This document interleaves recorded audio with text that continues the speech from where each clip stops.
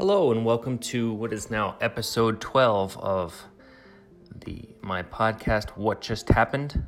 Surviving and Thriving in the Family Court. This is Timothy Sweet of the Law Office of Timothy M. Sweet, or Sweet Family Law. We are using this podcast, for those of you who haven't listened before, as a kind of bridge or connection or a guide to help you get across the toxic swamp that is the family court with at minimal expense, minimal stress, and just trying to get you from A to B and onward and upward with your life. Thank you for joining us. If you are new or a repeat listener, today I want to focus on depositions, and they have a negative connotation as being both unnecessary and expensive, as well as awfully ineffective. But in fact, depositions serve a certain purpose, believe it or not. Not everyone knows exactly what a deposition is. Some people think that a deposition could be an instrument of torture used in the Middle Ages to see if someone is or is not a witch. And many believe that depositions are modern instruments of torture. Some people believe that a deposition is a great many things it is not. A deposition is only this. A deposition is simply the taking of witness testimony outside of the courtroom. You can have a deposition in a hospital. If you are deposing someone who may be dying, you can have a deposition in jail. If you need the testimony of someone who is unavailable because they are incarcerated.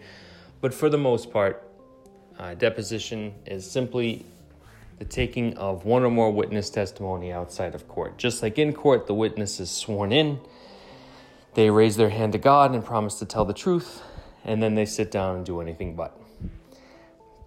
Depositions can be particularly helpful in an instance where you have a single issue case, and that issue can be ferreted out. The truth or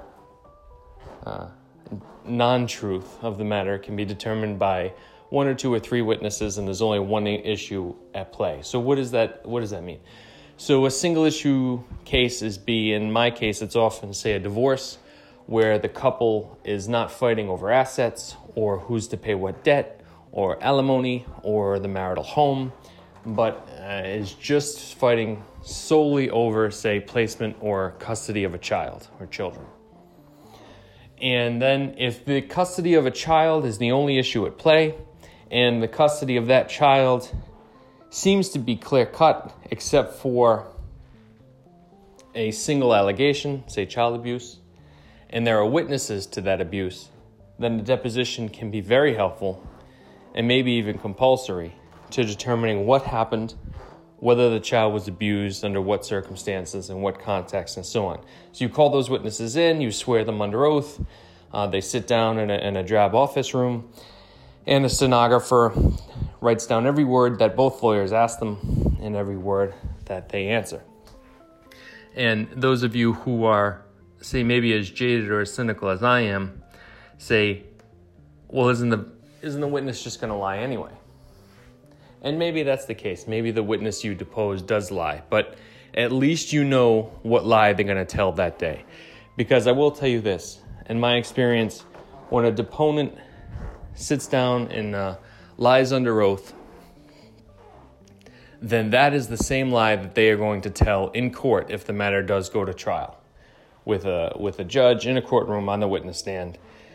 Because even an unsophisticated witness is going to tell the same lie in court that they tell when they're being deposed. Almost every time, more often than not. And it can be very, very helpful for lawyers in parsing through the nonsense and trying to resolve a matter to know exactly what lie a certain witness or witnesses are going to tell. So a carefully curated and executed deposition can be very helpful to move a single issue case along. The truth can be malleable in the judicial process. Witnesses forget, or they leave the jurisdiction, or their allegiances change between husband and wife. It's a human process, and a deposition can be helpful. That is my thought on depositions. Episode 12, What Just Happened? Surviving and Thriving in the Family Court. My name is Timothy Sweet. Feedback is always welcome.